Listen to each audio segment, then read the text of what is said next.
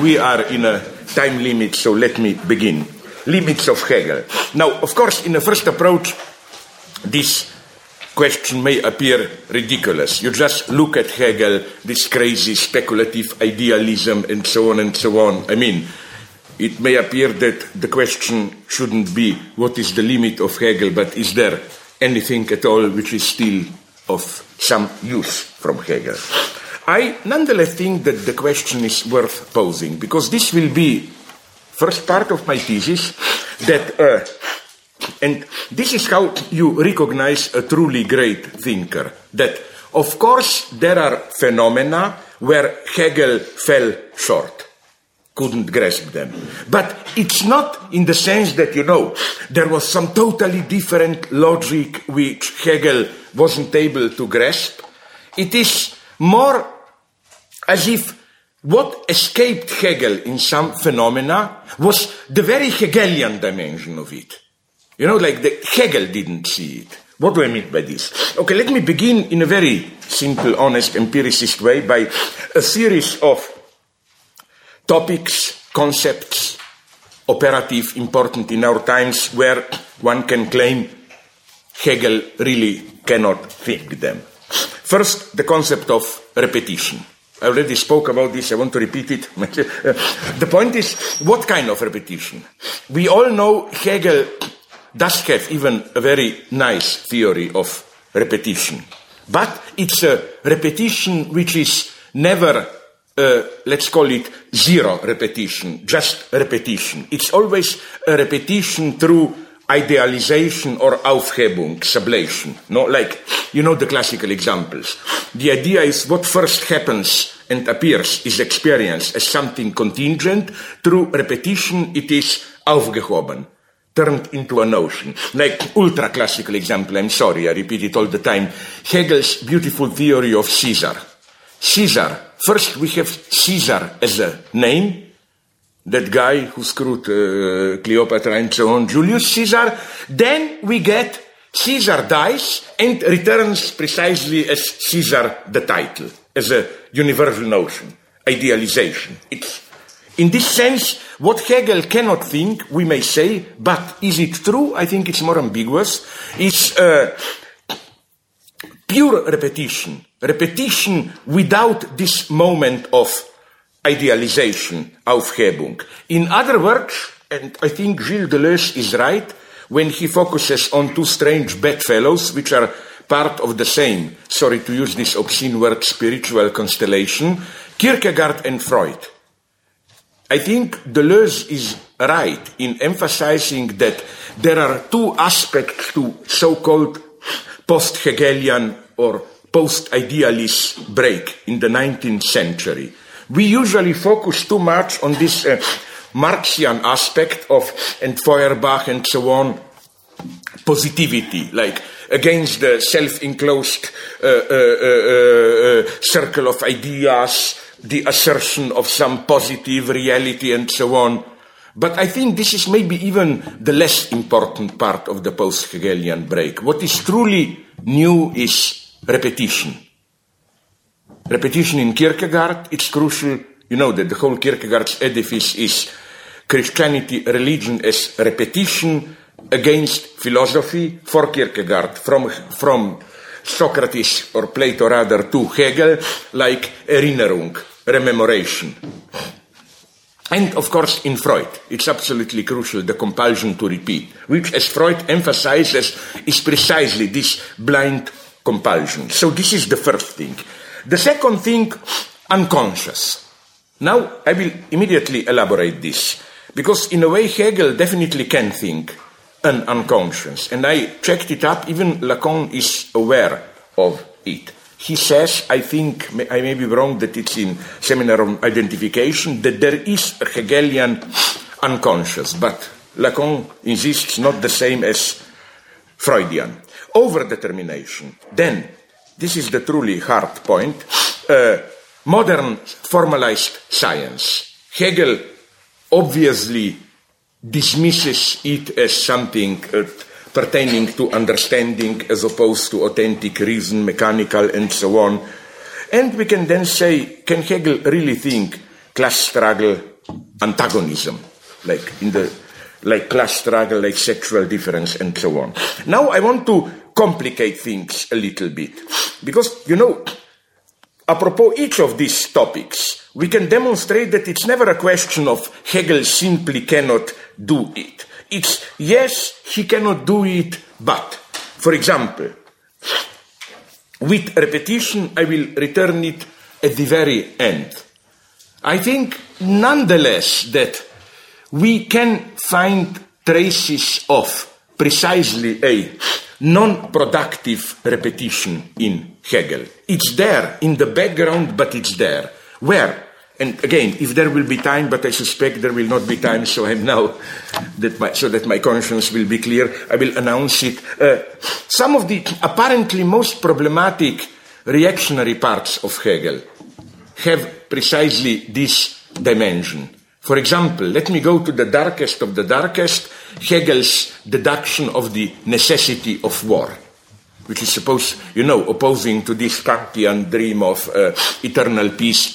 If you look closely at the reasoning behind it, you can see that Hegel was not, as he is usually interpreted by liberals today, Hegel was not into this dream of a bourgeois society as prose, like prosaic society, the antagonisms are over, we lead our peaceful lives, and so on. For Hegel, there has to be, from time to time, a war, not for any militaristic reasons, but for a purely conceptual necessity that precisely there cannot be lasting peace between universal and particular. That from time to time, okay, Hegel gives here a reasoning which may sound almost reactionary, but I claim it's not. The idea is that from time to time, we citizens living in our more or less satisfied, petty lives, each at our place, have to be reminded from time to time of the strength of abstract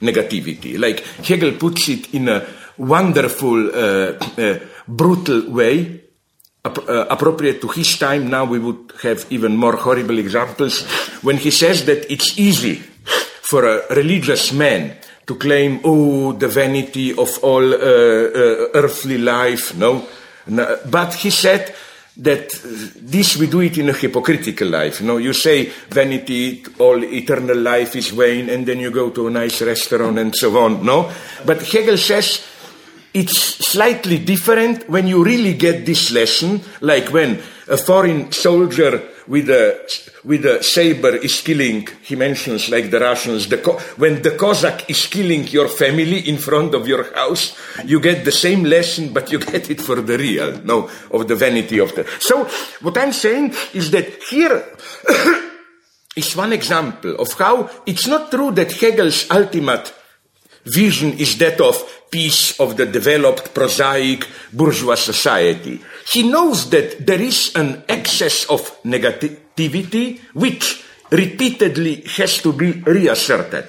And if there will be time, what I would like to do, because this is the game I'll be playing today, push Hegel forwards, beyond Hegel, but through Hegel. I think what I will try, some of the developments may be even known to you, is to show, apropos 3-4 topics, how Hegel was inconsistent with himself. Where was he inconsistent? I claim that what Hegel, because again, the point of his theory of war is that, again, the meaning of the war is not external. It's not from time to time we have to show to the others that we are stronger or whatever. No. The true meaning of war is purely that you should experience your own abstract freedom, negativity, and so on. So what Hegel should have done is what I'm tempted to call and it can be, I will do it in my next book, the one that you graciously mentioned, much more in detail, namely to demonstrate how, what Hegel should have done there, what I like to call the Thomas Jefferson step. To say not only war with outside, but from, this wonderful totalitarian metaphor of Thomas Jefferson, that the tree of liberty has to be watered by blood from time to time. This And even here, an idea came to me, a Hegelian idea of synthesis of the opposites. This is what I like about the Jacobins, where in their terror, the state terror against the individuals, everyone could have been guillotined, in a way overlaps by the popular terror. You know, it's both at the same time. I think we need to shake us up from time to time, some kind of Jacobinical terror. I would even go a step further and say that the status of this terror is the same as the status of madness. In that, what do you think, that you own the world and can be late or what? Okay, sorry. He's my best friend. You can guess from what I said. You know, I published it in a book with Continuum, together with the German guy Marcus Gabriel, Hegel's theory of madness. Again, he is more Foucault than Michel Foucault, I claim there. He wonderfully developed how madness is not just an abstract possibility, but it's a necessary step on the path to humanity. Humanity you don't pass from animal to human directly. You have to go through this step of, at least, threat of madness. It's only as a reaction to madness that the properly human dimension of what Hegel calls Gewohnheit, customs, emerges. And Hegel also has there a wonderful theory how mechanical customs, discipline, you learn something without understanding it, is the basis of all humanity. You have to begin with this blind drill and so on. Only then. So again, there he is consequent, Hegel. There he admits that it's not that madness as a possibility of this outbreak of radical negativity is sublated, aufgehoben in some higher spiritual unity. No, it's only that it always remains there lurking beneath as a possibility to explode. All that Hegel had to do, but was a little bit too conformist, is to follow, again, his own logic also to the domain of social order, war, and so on. Okay, more about this later. Let me move now to the unconscious. I think that linked to this topic of the unconscious is the topic of overdetermination. Here we can make a good argument that Hegel, what he cannot do is the Freudian unconscious. That is to say, Hegelian unconscious is a transcendental unconscious of the form. You know how in one of the key passages of the introduction to phenomenology, when Hegel describes the emergence of a new form of life, he says it happens, but the individuals just experience it as coming from nowhere. They don't see its formal aspect. And Hegel repeats this again and again, like when we speak, we don't see the universal character of what we say. You know, already at the most elementary, the beginning of phenomenology, sense certainty, when Hegel says, you say now, you mean this now, what you don't know is that it's a universal every now, and so on. So again, for Hegel, unconscious is the abstract form. The Freudian unconscious, of course, is totally particular contingent. Like, this is maybe what Hegel cannot think, sorry to mention an example that you maybe know, in, for example, one of the wonderful dreams that I really like from Freud's interpretation of dreams is a woman patient who reports to Freud a dream that she was at a funeral, felt very sad, and so on and so on. Then Freud discovers again what's the meaning of the dream. It's that at that funeral she encountered her ex-love and was very glad about it. But in no way can you get at this point through a hermeneutic analysis of the dream. Everything is there to cheat. She feels sad, funeral, and so on and so on. You see, the whole point is this totally contingent partial connection. This brings us to overdetermination. Hegel, in a formal sense, can think overdetermination, again, in this formal sense of what he calls oppositional determination, that an element can be overdetermined by itself, in the sense that, as even Marx refers to this in the that introduction to Grundrisse methodological introduction, how you have 4 species, production, distribution, exchange, consumption, and that production encounters itself as its own species, is in this purely formal sense overdetermined. But again, what Hegel cannot think is the complex network of particular links organized along the contingent lines of condensation, displacement, and so on. Or in more general terms, the Hegelian process always deals with radical, clear-cut solutions or resolutions. What is foreign to Hegel is the Freudian logic of pragmatic, opportunistic compromises.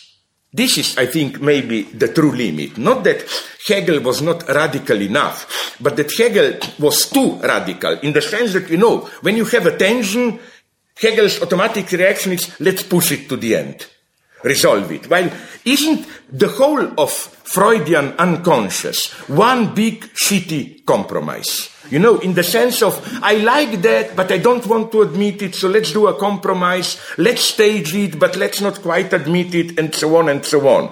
So we get a kind of a complicated network of distortions where again, there is no clear resolution. Just think about maybe Freud's most famous example, that of Signorelli from the beginning of Psychopathology of Everyday Life. You know the story. Freud himself couldn't recall the name of the painter of the Orvieto frescoes, Signorelli, and produced as substitutes the names of 2 other painters, Botticelli and Boltraffio. And then his analysis brings to light the process of associations which links Signorelli to Botticelli and Boltraffio. The village, Trafoi, was where Freud received the message of the suicide of one of his patients. Herr, like signor, Herr, the German word for master, is linked to a trip to Herzegovina, Bosnia and Herzegovina, when an old Muslim told Freud that after you no longer can engage in sex, there is no reason to go on living, and so on and so on. But you see the point. You don't get a clear cut or whatever. You get just a series of connections with no final radical resolution. Again, I'm a little bit tempted to defend Hegel, at least on 2 counts. First, it's not quite true that Hegel doesn't always opt for a clear-cut resolution. Maybe the most famous passage in entire Hegel in Phenomenology of master and servant, the fight, the result there is a compromise. They don't go to the end. The point is, if we fight really to the end, one will die, it has no sense. So it's a kind of a symbolic compromise there. Point 2, even the form of the unconscious, this is Freud at his best, which is typically Hegelian unconscious. You also find it in Freud. For example, it's much more complex in Freud, but I give you the simplified gist of it. There is a patient woman who comes to Freud and says she remembers a dream, but it's uncertain dream. She cannot identify who the man is in the dream, and so on. So it appears a purely formal uncertainty. I don't see it clearly, and so on. And then Freud gets the point that this formal uncertainty is the form of the return to what the woman is not ready to confront at the level of content. What is repressed as content, returned in the form. It's, to put it in vulgar terms, her uncertainty who is the father. That this quite clear uncertainty of the content, she is not ready to admit it, so it returns as pure form. It's blurred, I don't know who that person is, and so on and so on. Then we have the problem of jouissance. of enjoyment as opposed to mere pleasure. Here also, what Hegel can think is nonetheless jouissance as such. He's not as stupid as it may appear. For example, in surprising places, look at his lessons on the philosophy of religion, when Hegel there talks about what is the aim of religious ritual. He says is brutally to produce enjoyment. That, what happens in praying, in the act of praying, Hegel is not bullshitting there. No, you are doing literally for your enjoyment, and so on. But nonetheless, the motive which is central for Freud and especially Lacan, the motive of the gap between the true and the real of jouissance. This gap, Hegel maybe cannot get it. Let me give you here a brief quote of one of late Lacan's seminars, seminar 29, from 76, where Lacan says, a quote, session of December 14th, 76, the true or the real. At this level, everything is set up as if these two terms are synonymous. But the unpleasant thing is that they are not. When we are dealing with the real, the true is in divergence, and so on and so on. So let's go then. Okay, we have other moments, but now let me start a defense of Hegel. Yes, sorry. We have, of course, then, as already mentioned, another crucial example, that of modern science. It is nonetheless unfortunately clear, here even I cannot fully defend Hegel, that his universe is not yet the universe of modern formalized science. It is clear in his uneasiness with Galileo and Newton how he tries to, as it were, supplement this natural science, emerging formal natural sciences, with some kind of a more conceptual underpinning. Hegel simply has no sense for this dimension here. And along the same lines, if I may permit myself a brief detour, I think that Adorno was right, if you like classical music, when he said that the greatest task of everyone who really likes Bach, the boring guy with music,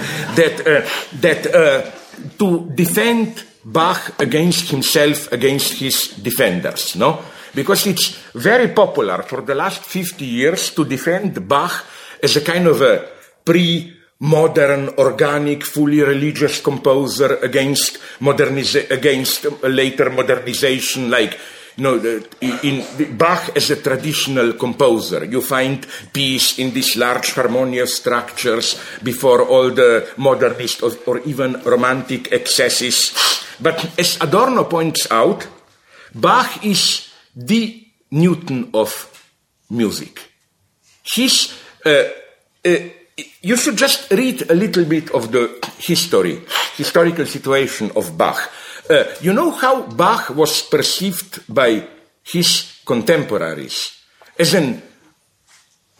He was not very popular. Why? Because the idea was he is too much of a formalist, playing with abstract mathematical variations, not enough melody. The true reactionary was Bach's son, Christoph something, I don't know, who, it's interesting to learn, was towards the end of Bach's life much more popular than his father. Why? Because the reaction to Bach was Italian melody singing, which was precisely perceived as a return to authentic sentiments against all those abstractions and so on. What is crucial? Now I will make my point in a very simple way, of course.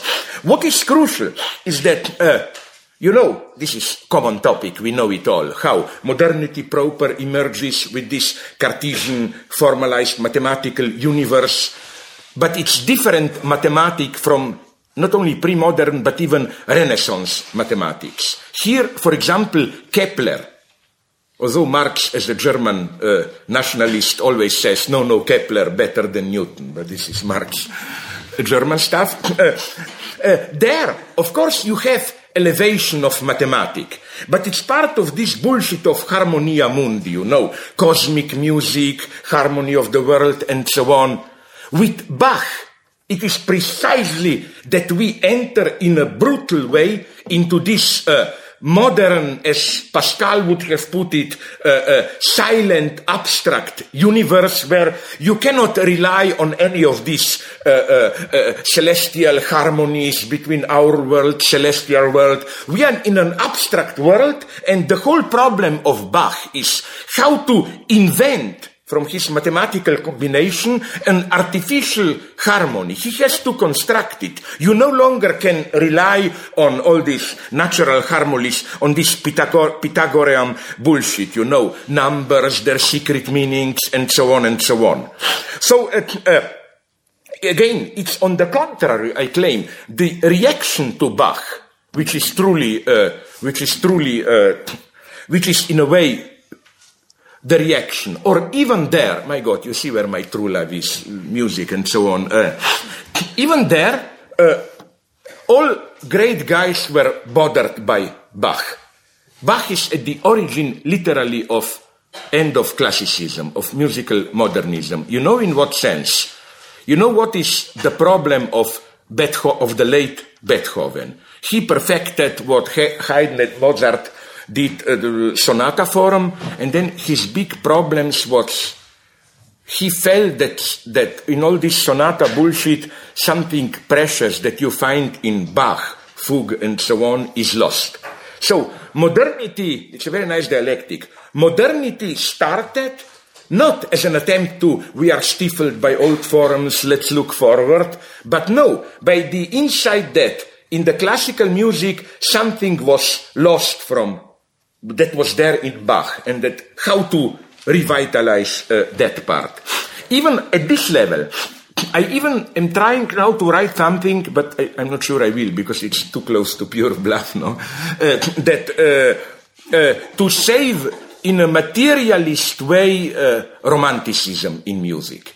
Because I participated in some stupid round table in France where some people who really know thought that if you look at really great romantic pieces of music, it's not spiritualism. Forget about all that bullshit about, beyond the misery of terrestrial life, whatever. No. The greatness of a guy in France explained it to me in wonderful terms. When we were listening to some wonderful, I underestimated him, piano piece by Felix Mendelssohn. How romanticism proper begins when the moment melody is not simply given, but you have as if to struggle with the musical material to generate the melody, In Mozart, even early Beethoven, it's not a problem. The melody is here. You state it or the motive, and then you play all those stupid ballerina forms, variations on it. But the proper of romanticism is this long struggle to painfully generate the melody. Even great okay, now I will admit, together with Badiou, he is also deep in this shit, my limitations. Like, Badiou once admitted to me, he told me, don't tell anyone. So, of course, that's called dialectic, that he likes Mahler, but that he discovered Mahler through Visconti, Death in Venice. That one. No? We got him here, no? I mean, you know who is Alain Badiou, no? The guy who thinks Bridges of the Madison County is a great film and so on. No, we got it. No, but seriously. Take that famous adagietto that we all know. It's in all those, classical music in cinema, all those 99 pence DVDs with the troll. But what happens there, this is, I think, okay, it's late romanticism already, but romanticism at its purest. This painful, slow struggle for the melody to emerge. Again, I think it's a very materialist movement. And I think this is, now I will betray my low-class Balkan origins. This is what makes slightly boring, for example, Beethoven's late sonatas, no? Piano sonatas. That you already have this struggle with the material. And then, of course, all this explodes in Schumann, Schubert, and so on and so on. Or if you want other pieces, in my perverse attitude, I told myself that I asked myself, is Adorno really right to attack so ferociously, who are the two absolute bad guys for Adorno in music? Sibelius and Tchaikovsky. Like, there it is like Adorno becomes Goebbelsian, like, burn them, like, no? But I think that, if you know it, Sibelius' Fourth Symphony is nonetheless not total shit. I agree with Adorno that number 2, all those Finland stuff, freedom, blah, blah. But Fourth Symphony, go to the third movement, and it's, I think, even better than Adagietto of Mahler. This kind of a melody with pain trying to formulate itself, but it fails. Okay. So let's now go nonetheless back to Hegel. The point is, this would be my first basic point, that, again, it's not a question of simply moving beyond Hegel, but the point is to demonstrate how what Hegel doesn't see, again, is not some post-Hegelian dimension totally outside his grasp, but the very Hegelian dimension of what is coming. For example, when Marx demonstrated in his Capital how the self-reproduction of capital obeys the logic of the Hegelian process of substance-subject, which retroactively posits its own presuppositions.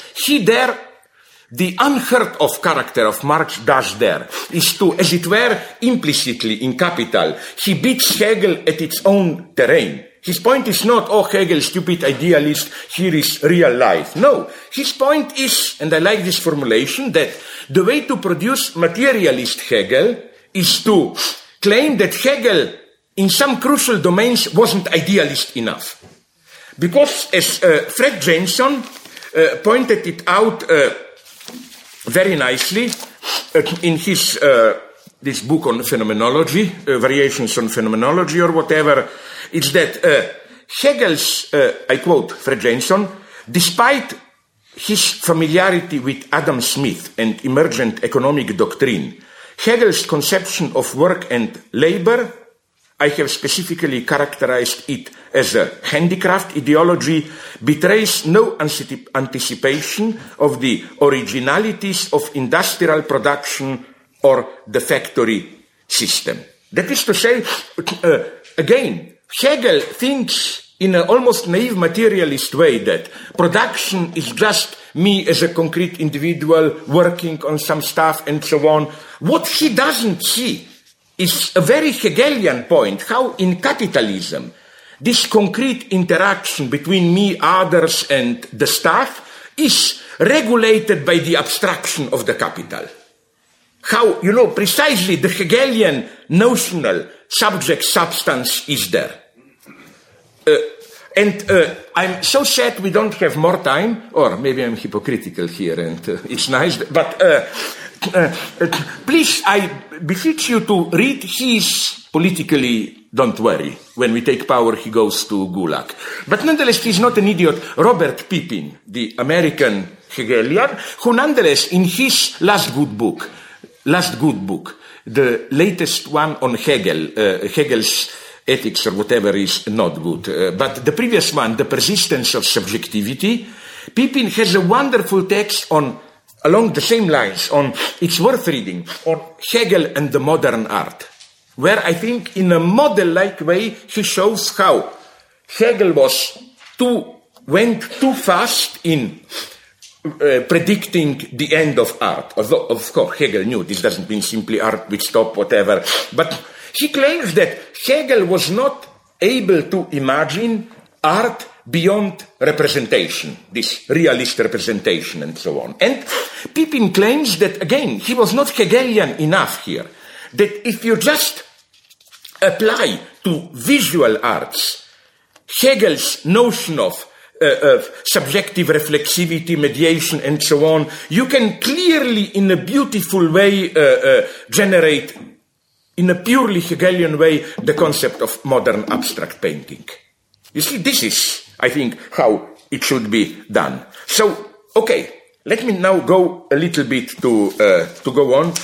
Let me now go a little bit to this Hegel and Marx topic. So, again, of course, you can say it's true that Hegel's limitation was here a purely historical one. Like, of course, he couldn't write about what he wasn't able to see. Although it's more complex, because I think the first financial crises were already there and so on, so it was a kind of self-blindness. So, again, let me dwell a little bit on this. It is clear, for example, if you read The Capital of Marx, not only part one, not only first chapter for value, forms of value, but especially, I think it's chapter 7, I'm not sure, the passage from money to capital. It's clearly formulated in Hegelian terms of the passage from substance to subject. With capital, value is no longer just a substance, the universality within which we exchange commodities, but it becomes subject in the sense of agent, self-positing, and so on and so on. And why maybe Hegel wasn't able to do it? I think I already quoted this passage here. It's from a book by a very good writer on Hegel who recently died, the French guy Gérard Lebrun, who says that what is so new in The Capital of Marx is that capital is a subject in the Hegelian sense, self-positing, self-mediating agent, but an automatic subject. That is to say, a subject which, again, we are back to repetition, just wants more profit, just blindly repeats itself. So again, a nice point. What Hegel wasn't able to think is not some dimension beyond, but this weird unity of subjectivity, which for Hegel is always life, living, creative subjectivity, a subjectivity which is at the same time that blindly repetitive. It's this unity of blind automatism, repetition, and conceptual self-mediation which Hegel missed there. Of course, things are here more complicated. I'm aware of it. That is to say, when Marx describes the dance of capital, capital's self-reproduction, as this Hegelian process of the substance, value, acting of subject, mediating itself, positing its presuppositions, and so on. Of course, for Marx, this is not the ultimate truth. For Marx, of course, the ultimate truth is that the autonomy of this process of self-generation of value, it's an ideological myth. Ultimately, it feeds itself on the exploitation of workers and so on and so on. But nonetheless, we can say that what Hegel describes here is something which is very mysterious, because it's not simply ideology in the sense of how bourgeois individuals perceive themselves, but it's not also the brutal reality, which is that of workers' exploitation. It's something in between that we can call the objective fantasy of capital. Again, here I don't want today to enter into all those problems of the ambiguous status of the reference to Hegel's dialectic in Marx. I already, I think, mentioned it. How, if you read it closely, you have two fundamentally different references in Grundrisse manuscripts. For Marx, the Hegelian dialectical process is still, let's call it naively, the model of liberation. You know that famous text, which is brilliant, of course, the pre-capitalist modes of production. This is a pure Hegelian rereading of history. You start with so-called primitive societies where you have the substantial unity, then you get gradual alienation, which reaches its high point with proletarians, pure abstract subjectivity from which all the substantial content is taken, and then you have reconciliation, subjectivity reconciled with substance. What happens in Capital is something totally different, I claim. There, Hegelian dialectical process is not a model for the process of liberation, but rather a model for the very alienated logic of the capitalist reproduction. And now, the big question is here, I don't have time to enter into it today, the big question here would have been, was the late Marx simply right? This was the reading, this is the predominant reading of Frankfurt School. What we are, to put it in terms of the so-called Western Marxism, Lukács is the model of the first reading. Hegel's dialectical process is a mystified version of the process of liberation. Lukács, even in his History and Class Consciousness, says it literally. He says Hegel was right, he just applied his dialectical matrix on the wrong subject. He literally says, he must have known it, it's too simple, replace absolute spirit with working class and you got it. But Adorno, Marcuse and so on, for them, dialectic is not dialectic of liberation, but the very form of the self-reproduction of alienated society. So, and you have this permanent motive in Adorno, in Marcuse. I'm talking here about especially Hegel and revolution, the younger Marcuse, who is much better and so on than the late one. Namely that this idea that liberation, communism, whatever we call it, will be a step out of dialectics. Dialectics is the logic of alienated society, where everything turns into its opposite and so on and so on. My solution here, again, this is kind of a blurb to arouse you, maybe, like read my book, is that I think we should do a much more daring move here. Namely, what I find problematic in both Lukács and Adorno and Marcuse is their reading of Hegel as if what Hegel calls reconciliation is the simple subjective appropriation of the substance. You know, you are the subject, you alienate yourself, you produce the substantial content, and then in communism you reappropriate it. I don't think Hegel is in this sense a subjectivist. I think if you really want to understand Hegel, you should see that what he calls reconciliation, it's not this like voracious subjective idea of, collective subject will swallow all reality or whatever. It's a much more, even I'm tempted to say, pessimist move. I'm so sad we don't have time, but I want to signal to you a novel that I really liked. And I think it's absolutely not a racist novel, as some people claimed. Again, I have a problem here. Can you help me? I know whatever I will say will be wrong, namely how to pronounce the name, the South African guy. Not Nadine, fuck you, even, okay, whatever, yeah, okay. You know, of course I'm talking of his Disgrace. One of the darkest novels that I know. I think it's totally wrong to read it as simple reaction of a deceived liberal to the new South Africa. You know, like, we fought for their freedom, now they treat us as if we are their tribal slaves or whatever. But what I want to say is that the final situation of the hero, this, you lose everything, this total loss, this is maybe the closest we get to Hegelian reconciliation. If you want to understand what Hegel means by reconciliation, read that. Now comes the 3 minutes of my boasting. No, I hate myself for doing it, which is why I like to do it.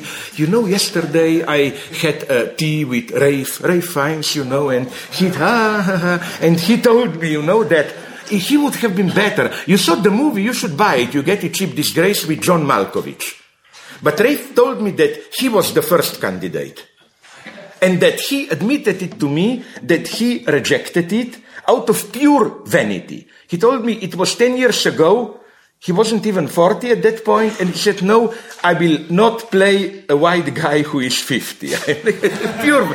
But I think maybe he would have been, for this bitterness and so on, maybe he would have been even better. Okay, so again, this is another topic. We don't have time to go into it now.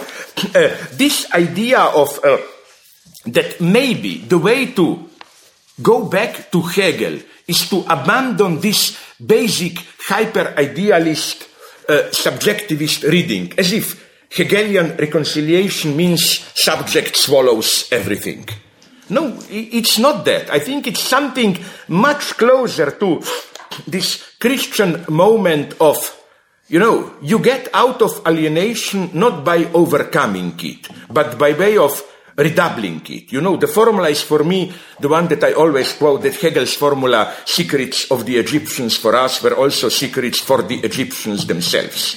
It's just this shift from my alienation from the substance to the substance being screwed up in itself already, to simplify things. But okay, let's not go this path. It would have brought us too much. The thing I want to draw your attention to is the simple fact, which is crucial, how to go beyond Hegel means paradoxically to discover a Hegelian dimension, like in modern art, modern abstract art, like in developed capitalism, to discover Hegelian dimension precisely in what Hegel wasn't able to grasp. Like what Hegel not only was not this absolute narcissist in the sense of, I see everywhere my own system. No, paradoxically, my point would have been that he wasn't enough of a narcissist, no? He didn't see, for example, how contemporary capitalism is more Hegelian sometimes than Hegel himself. Then, there is the third point, which brings us, it's a very delicate point, to the true limit of Hegel, unfortunately. Social limit, but which has conceptual consequences. Namely, Hegel comes at that point where we have a passage from traditional society, master servitude, to modern bourgeois society of formal equality and freedom. And maybe precisely because he wasn't able to think capitalism properly, what Hegel couldn't have imagined, I think, is the basic paradox of capitalist societies, which is that you have formal legal equality, we are all free citizens, but that relationship of domination reproduces itself precisely under the form of equality. I don't think Hegel was able to think domination, class distinction, domination, which is still here even when you abolish all traditional forms of direct domination. And here I would like again to quote Fred Jameson, a wonderful passage where he says that in a modern democracy, the social leveling we are witnessing in modern democracy, I quote Jameson, certainly does not exclude the emergence of wealth and of profound distinctions between rich and poor, even in the socialist countries. Nor is it in any way to be understood as the end of classes in their economic sense. There are still workers and managers in these societies. There is still profit and exploitation, reserve armies of the unemployed, and so on. But the new cultural equality is infused with a powerful hatred of hierarchy and special privileges, and with a passionate resentment of caste distinctions and inherited cultural superiority. Now comes, maybe you already know it, the brilliant phrase. It is in our societies permitted to be wealthy so long as the rich man is as vulgar as everyone else, I think this is the paradox, but a wonderful, again, Hegelian paradox, which I claim gives to us an unexpected possibility of a genuine proletarian reappropriation of the high culture. So, what's my point here? Again, that all these three cases that I enumerated seem to call for a Hegelian analysis. Workers reduced to an appendix of machinery. a hierarchy persisting in the very form of plebeianization, and so on and so on. Here we have to go to think further than Hegel.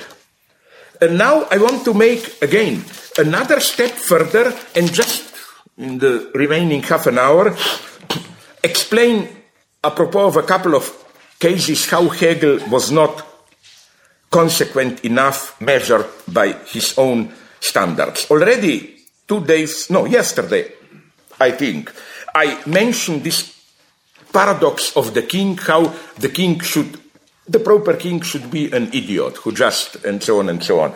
And that it's difficult to be a king, because to be a good king, you must accept that you are a pure puppet, an idiot.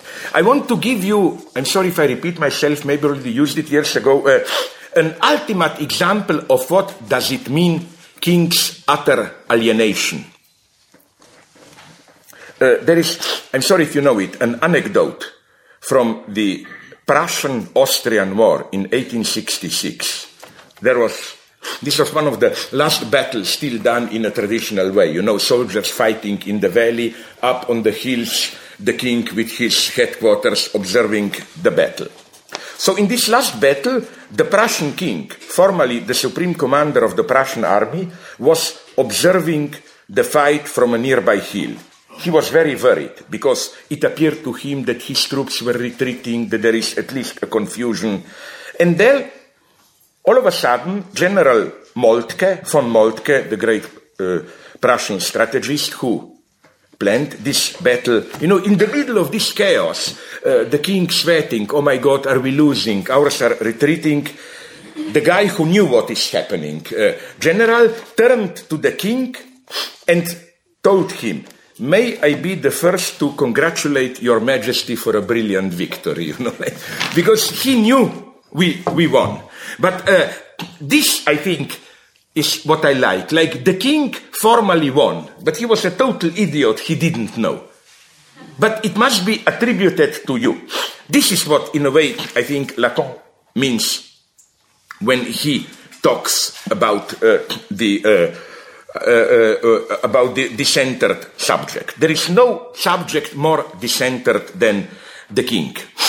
So I think here Marx is wrong in his critique of Hegelian notion of monarchy, in his notes towards critique of Hegel's philosophy of law, where Marx, apropos of Hegelian deduction of monarchy, explodes. He says that for Hegel, and he thinks this is a great critical point he's making against Hegel, that for Hegel, king is nothing more than an appendix to his penis. But my point is that this precisely is what Hegel wants to say. That is to say, Hegel's point is precisely that king is a pure symbolic authority. As Hegel says, literally, repeating Kierkegaard, okay, Kierkegaard comes after, who repeats whom, that the duty of Hegel is not to understand anything. His bureaucrats have to understand things. The duty of the king is to sign his name, which means that in actuality, his duty is to breed his successor. It's the point where pure ideality of a pure signifier, I sign my name, coincides with its opposite, with just your duty is to behave nicely and breed children. Don't be wise, and so on. Now, why this? Now, will be very short, because I know that here I repeat myself. Because Hegel knew something a lesson which we had to learn in a hard way in the 20th century. That when you have a government grounded, which tries to be grounded fully in effective qualities of the leaders, you get what we call totalitarianism. That in order for a power structure to function in a minimally open way, you have to have some kind of contingency on the top. And that's Hegel's point. That the whole point of having a monarch is not to allow all the power to state bureaucracy, to have some empty, totally contingent checkpoint on the top. In this sense, It's the dialectical beauty. Hegel's state of reason means precisely you have to include the moment of pure irrationality on the top. And I think that the same goes even for true democracy. I'm more and more convinced that democracy needs a moment of contingency, of lottery. My God, ancient Greeks were aware of it. In Venice, in their great epoch, they were aware of it. This is the horror of Stalinism, that Stalin precisely wasn't like a king or a despot. No, he pretended to know, really, the greatest scientists and so on and so on. We have to admit this gap. Of course, we can debate, and I agree with it, that Hegel didn't see that democracy can also function as introducing this element of contingency. I agree with those who claim. But nonetheless, when Hegel spoke about the king as this moment of pure contingency on the top, he saw something very deep. The next problem, what Hegel didn't, maybe for conformist political reason, wasn't able to accept is that we have this irrational excess on the top, the king, pure biology, pure contingency, and then, Hegel is really aware of it. Again, read his philosophy of right, where he says, but if king is determined by pure contingency of birth, doesn't this mean that the fate of the state is left to natural caprice? Like the way the king is born, I don't know, if he is furious, we will have more wars or whatever. And then Hegel says, no, you miss the point. King just signs the papers. It doesn't matter what kind of character he is and so on.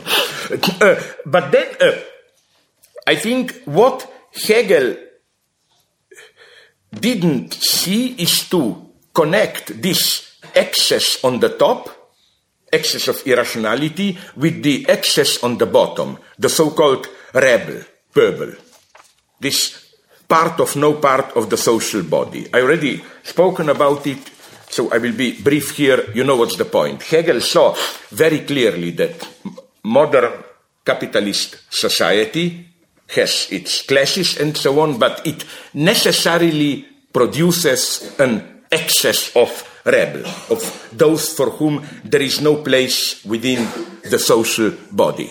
And Hegel even openly admitted that there is no solution. Hegel says we are trying to deal with it, and he just pragmatically enumerates solutions, like colonization, charity, whatever. But he says in the long term it will not work, because he is well aware of this circular paradox, because he says the more we are getting rich, the more we necessarily produce the rebel. Again, I'm repeating here myself, so I will be brief, I know.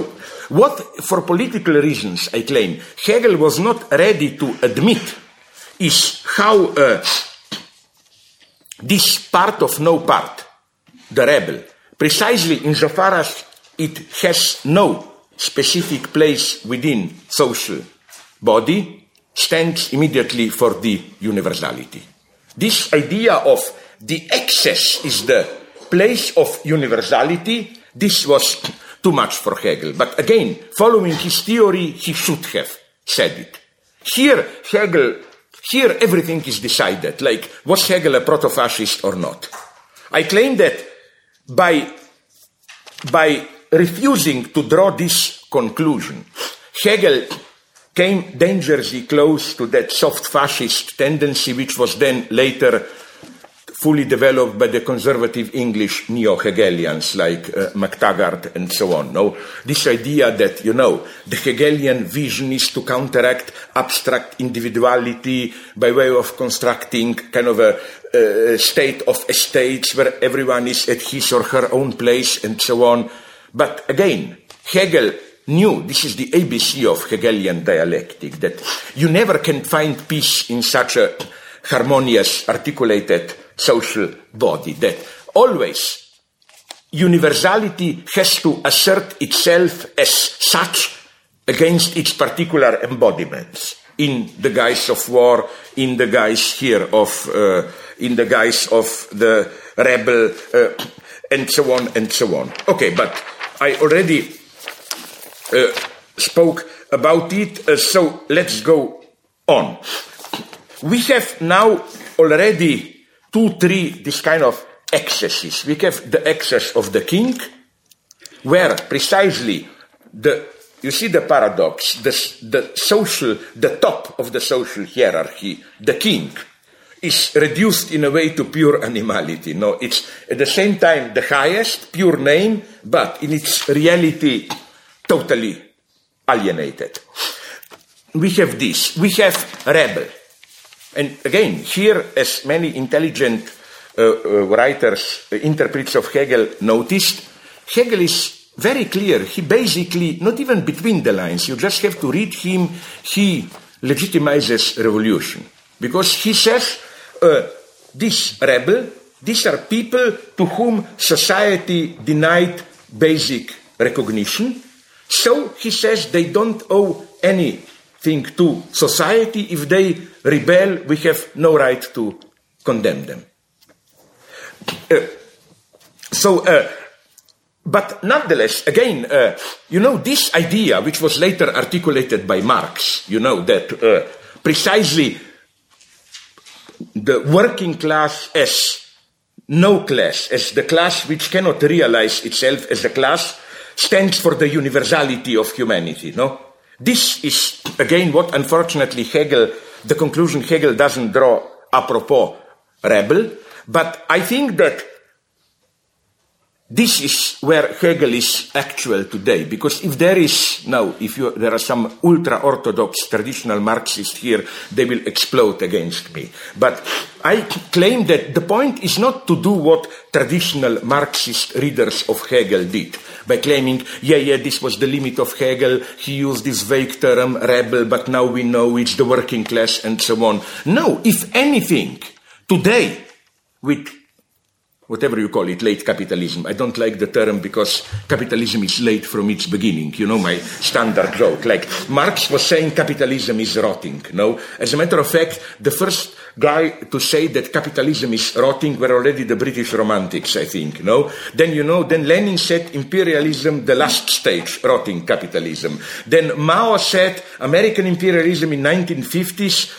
that this last stage got so absolutely rotten that, but okay, unfortunately, the more it is rotting, the better it is doing. No. Okay, what I want to say now is that aren't we today in our stage of capitalism, in a way, partially at least, returning from the unique position of proletariat, as self-conscious working class, to rebel. By rebel, I mean different kinds of exclusions of those who are excluded. In other words, it seems clear to me that we no longer can count on only exclusively or even predominantly on working class as such. I think that capitalism has learned today to play in a much more cynical way with the working class. This is even to refer today, but here I fully support you. I think I mentioned this the first day here. Just look, I don't know how it is again in your country, but in my country, look at the status of strikes today. 90% I support them, but I was opposed to strikes in my country. Why? Because I already told you to some of the strikes. In my country, Slovenia, now, the situation is horrible. Construction workers, textile working women, they are just fired and so on. They don't dare to strike, not even to raise their voice, because if they strike, they tell them, fuck off, perfect. Those who can strike, the tragedy is that in some countries, strike can even be a privilege today. You must have a very firm position to even be able to afford a strike. Like in Slovenia, who is striking? Doctors who are already relatively very well paid. Judges are striking, obstructing. Policemen like to strike. Everybody loves how corrupted they are and so on, no? And stupid, This is what I like, nonetheless, in Slovenia. It still has this old socialist legacy of the Western countries. I think only France had it. That policemen are stupid, And you have all these jokes of how they are, for example, these standard jokes, like, why are the policemen always three in a group? With one knows how to read, the other how to write, and the third one controls them if they read or write correctly, or whatever. Or my favorite one, I'm sorry, it's slightly vulgar, but it's about, it combines stupidity and corruption. A policeman comes home and hears, just entering the door, some of these, okay, I will not make them, sex voices, no? So he enters and sees her wife a little bit red in the face. Of course, he got it, no? His wife was screwing someone. So he says, I will find him, no? Looks around, then looks beneath the bed. For 20 seconds, you hear nothing, no? And then he comes up and says, okay, I was mistaken, everything is okay, and so on, no? And then later we learn to his friend what happened. No, he looked down and he says to his friend, you know, I made some money because the guy who was screwing my wife bribed me so that I said there is nobody there. And this time, you know, these people strike in Slovenia, no? No, it really, here I'm really becoming a classical working class defender. Women who were working in a textile factory for 30 years, my God. And now all they get is this postmodern bullshit, you know. Recreate yourself. This is an opportunity to invent a new job or whatever, no? So, again, all this points out towards how maybe there is a time to reactualize Hegel's notion of rebel. Precisely as the name, you know, because, again, you know my old thesis that capitalism today is no longer, and I think it will be less and less able, even to sustain its own normative structure, which is that of exploitation under the pretext of full personal freedom, legal equality, and so on. I think more and more, obviously, it needs forms of partial exclusion, like immigrant workers, outsourcing, and so on and so on. So, okay, my next point is that the same structure of an excess which stands for universality would have been, again, another thing which I think would be very helpful is, again, another reason why it is productive to connect these two excesses, excess at the top, excess at the bottom, is that if we unite these two, the contingent excess on the top, the excess on the bottom, rebel, isn't this the formula of a populist authoritarian regime? As Marx says, what is the secret of Napoleon III? That, okay, he pretended to, in a corporate way, proto-fascist way, to represent every class, no? Giving its proper to workers, to farmers, to them. But as Marx put it, his only true social base was the thugs, the rebel. And again, the same with Hitler, SA thugs, and so on and so on. Okay, but this is another topic. What I want now to go on is to show how there is another, which I already developed, I just repeat it again, another excess of Hegel, where he clearly makes a mistake with regard to his own logic, sex. I mean, there is a certain image of Hegelian process, which is that of simple, gradual, evolutionary culturalization, in the sense of, to put it very simply, if you conceive sex as a natural substance, we copulate like animals, but then you say, but we humans are more and more conferring a cultural form on it, like, I like a woman or a man likes me, or two men like me, so that you will not accuse me of binary logic, whatever. Yeah, this is where Judith Butler was furious of me, you know. Because once I debated with, and I said, okay, 2 women, 3 men, because she's always attacking me from binary logic. And I said, okay, now you will get more than binary logic. Okay, but what I want to say is that, so again, the idea is, I like someone and I'm a cultured man, so instead of raping him, her, beating, I write poems, blah, blah, blah. We do it in a cultivated form. But what Hegel didn't get, but he should have gotten it, is that it's not that we simply pass from nature to culture. The moment you have culture, there should be an excess of denaturalized nature. And we have a name in eroticism for this excess. The name is this, Tristan and Isolde, absolute sexual passion, which is self-destructive, this Tristan Isolde idea. Let's lose ourselves in the self-destructive ecstasies of absolute enjoyment of love, death, and so on.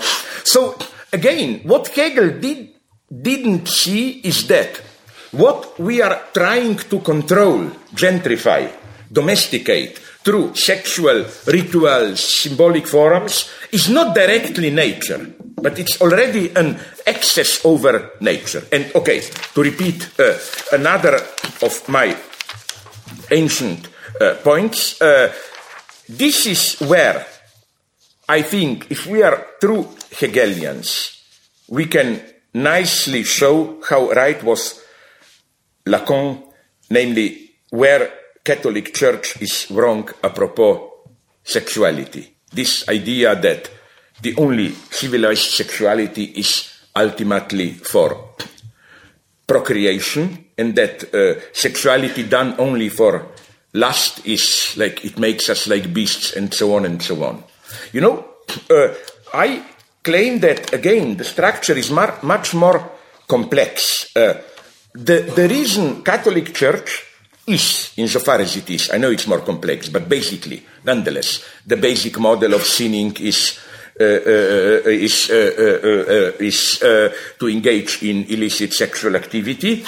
It's that it fights sexuality not in the sense of higher spiritual vocation fighting elementary biological life, but one spirituality fighting another spirituality. Secretly, they know that the first proto-metaphysical experience, by metaphysical experience, I mean something very simple. I mean, you are engaged into something which goes beyond your biological interest.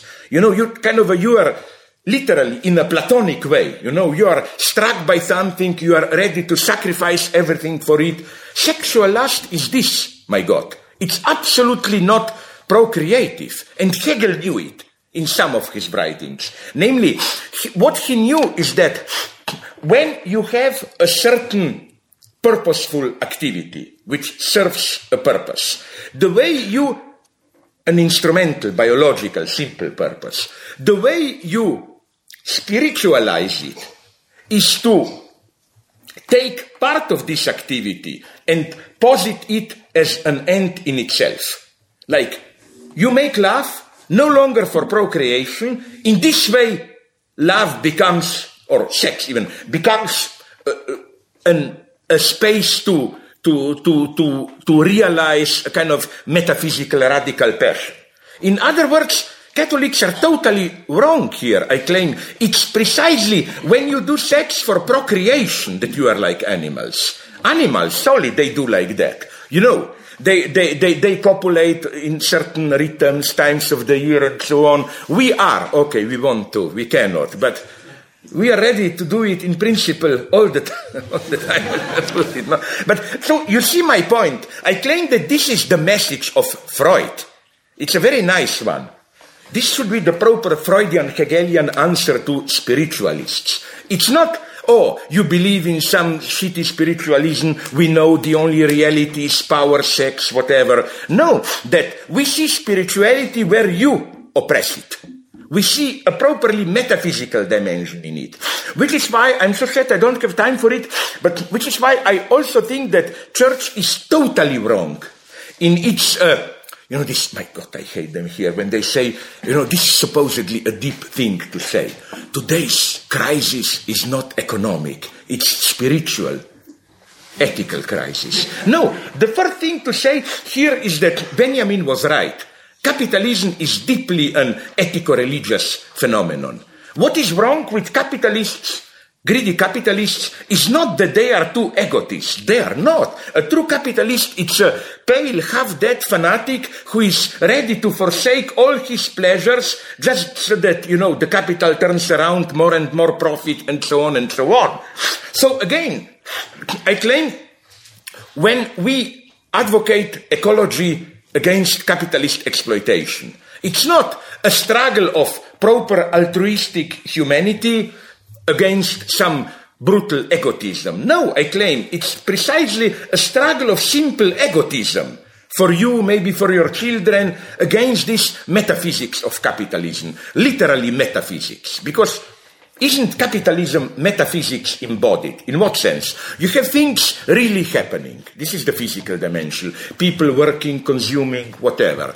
And then you have, it's literally more and more a separate sphere. What goes on in Wall Street and so on, these purely virtual financial speculations, which literally ideas rule the world. Something is happening in this virtual space which decides the fate of material production. You know, this is for me the metaphysical dimension of capitalism. You work in a company, you think everything is okay, then there is some Wall Street speculation and your company goes bankrupt. And it's totally non-transparent for you. You say, but what was wrong? The product is selling well, we were working well, and so on and so on. So again, I think that here I think that this is, again, the point of Freudian sexuality. It's not kind of a vulgar biological reductionism. It's exactly the opposite. And intelligent, how is that French mystic woman called? Is it Simone Weil? Yeah. She saw this wonderfully when she wrote how once in one of her mystical meditations of how even in the lowest sexual passion you can see metaphysical union, metaphysical dimension at its purest. And incidentally, she also has, I don't have unfortunately time to quote it now, she also put it in wonderful way, this idea of a proletarian position, this idea that in every society there are those who are reduced to nothing and so on, and they are the only one who from their very position are telling the truth and so on and so on. So, just to conclude now, if you read Hegel in this way, that is to say, if you insist on an excess of negativity, which persists beyond any sublation, which is always there as a threat, like the necessity, and you have different expressions of this, like the necessity of war as the untying of social links. In war, we are all reduced to singular individuals ready to die if you are, for our country. That is to say, all the complex social structure no longer matters. You have rebel. You have madness, you have passionate sexual love. All these are examples of this excess of radical negativity, and it is clear that we are dealing here with the Hegelian version of precisely a form of repetition. So I claim that nonetheless Hegel had this dimension of repetition, but was not ready fully to confront it. So again, maybe I should now slowly stop, not to become a counter-revolutionary, no? But please read at least... That's a dialectical position to take. What? To become a counter-revolutionary. Oh, but again, as I told you, sorry, just to conclude, no, don't be afraid, 1 minute. Like, people were shocked and asked me, how can you talk? Because I had a round table in France, I was a host of his TV show, Alain Finkielkraut, no? How can you? I told them, wait a minute, and even Alain Badiou agreed here with me. The bad guys are those sleazy guys like Bernard-Henri Lévy, Glucksmann, Philippe Solers in France, but Finkielkraut is reactionary, but he is a kind of honest conservative, pessimist, ready to admit the deadlock. We can learn more from such people than from cheap liberals, you know. The problem with cheap liberals or cheap reactionaries is that they always see a simple solution. They see a solution. Finkielkraut just, in this sense, yes, why not? I think that every true communist has to take upon himself the conservative, authentic conservative lesson, which is... On the basis of your talk, you say that every true communist is also a monarchist. So when we have the royal wedding at the end of next month, all of us communists should go out. Don't provoke me into vulgarity. If you want, no. Pure biology. No. If you want me to be vulgar, Kate Middleton has too thin lips. She is not my type. Okay. No, but seriously, wait a minute. I said it clearly. Hegel is too short there. You can make democracy function in precisely this, what Hegel wanted from the king. No, Hegel was aiming at the right point there. My critique of Hegel, just to finish, is that he wasn't aware that the solution he proposes is impossible. That precisely when you have a king, this position of a king who fully accepts his stupidity is subjectively impossible. With people, you can do it. Democracy functions better here. You cannot have a king who fully accepts that he is an idiot, There must be a certain minimal fetishization and so on, no? But when Le Fort said all that, they left attacked Le Fort, you remember, back in the 70s. Anyway, that was a wonderful talk today. Can I remind you, you can say it until you need. Can I remind you that the Critical Theory Summer School, which starts in, I think, the 27th of June, includes amongst many delectable presences Slavoj, who will give a whole week of lessons on his new Hegel book. The deadline for applications, I think, is pretty soon, and we already had sort of a huge number of applications from all over the world for the 2-week critical theory school. Let me remind you that we have, of course, at Ken Balibaza, Nick Nancy, Drusilla Cornell, and then here from Beckbeck, Esther Leslie, Stephen Frost, and my humbleness. So if you are interested, please apply pretty soon, because the place is more or less run out. So let us... Did you notice what bullshit he is saying? It's all full, but nonetheless applied. This is when you have large stocks and want to sell them. Last chance. If we see a surge of applications, we will increase the number of places. So, thanks very much, Slav. It was wonderful. No, I was tired, jet-lagged, and I promise you, if you are stupid enough to come in June, then I will terrorize you. There will be much more close reading of Hegel. Now, you get his own dialectics. If you're stupid enough, in reality, so clever, you want to come and listen to Zizek, then, of course, you will not get it when you come next time. Yes? You are a Greek sophist. You deserve the fate of Socrates, but not poison. Chop the head in public.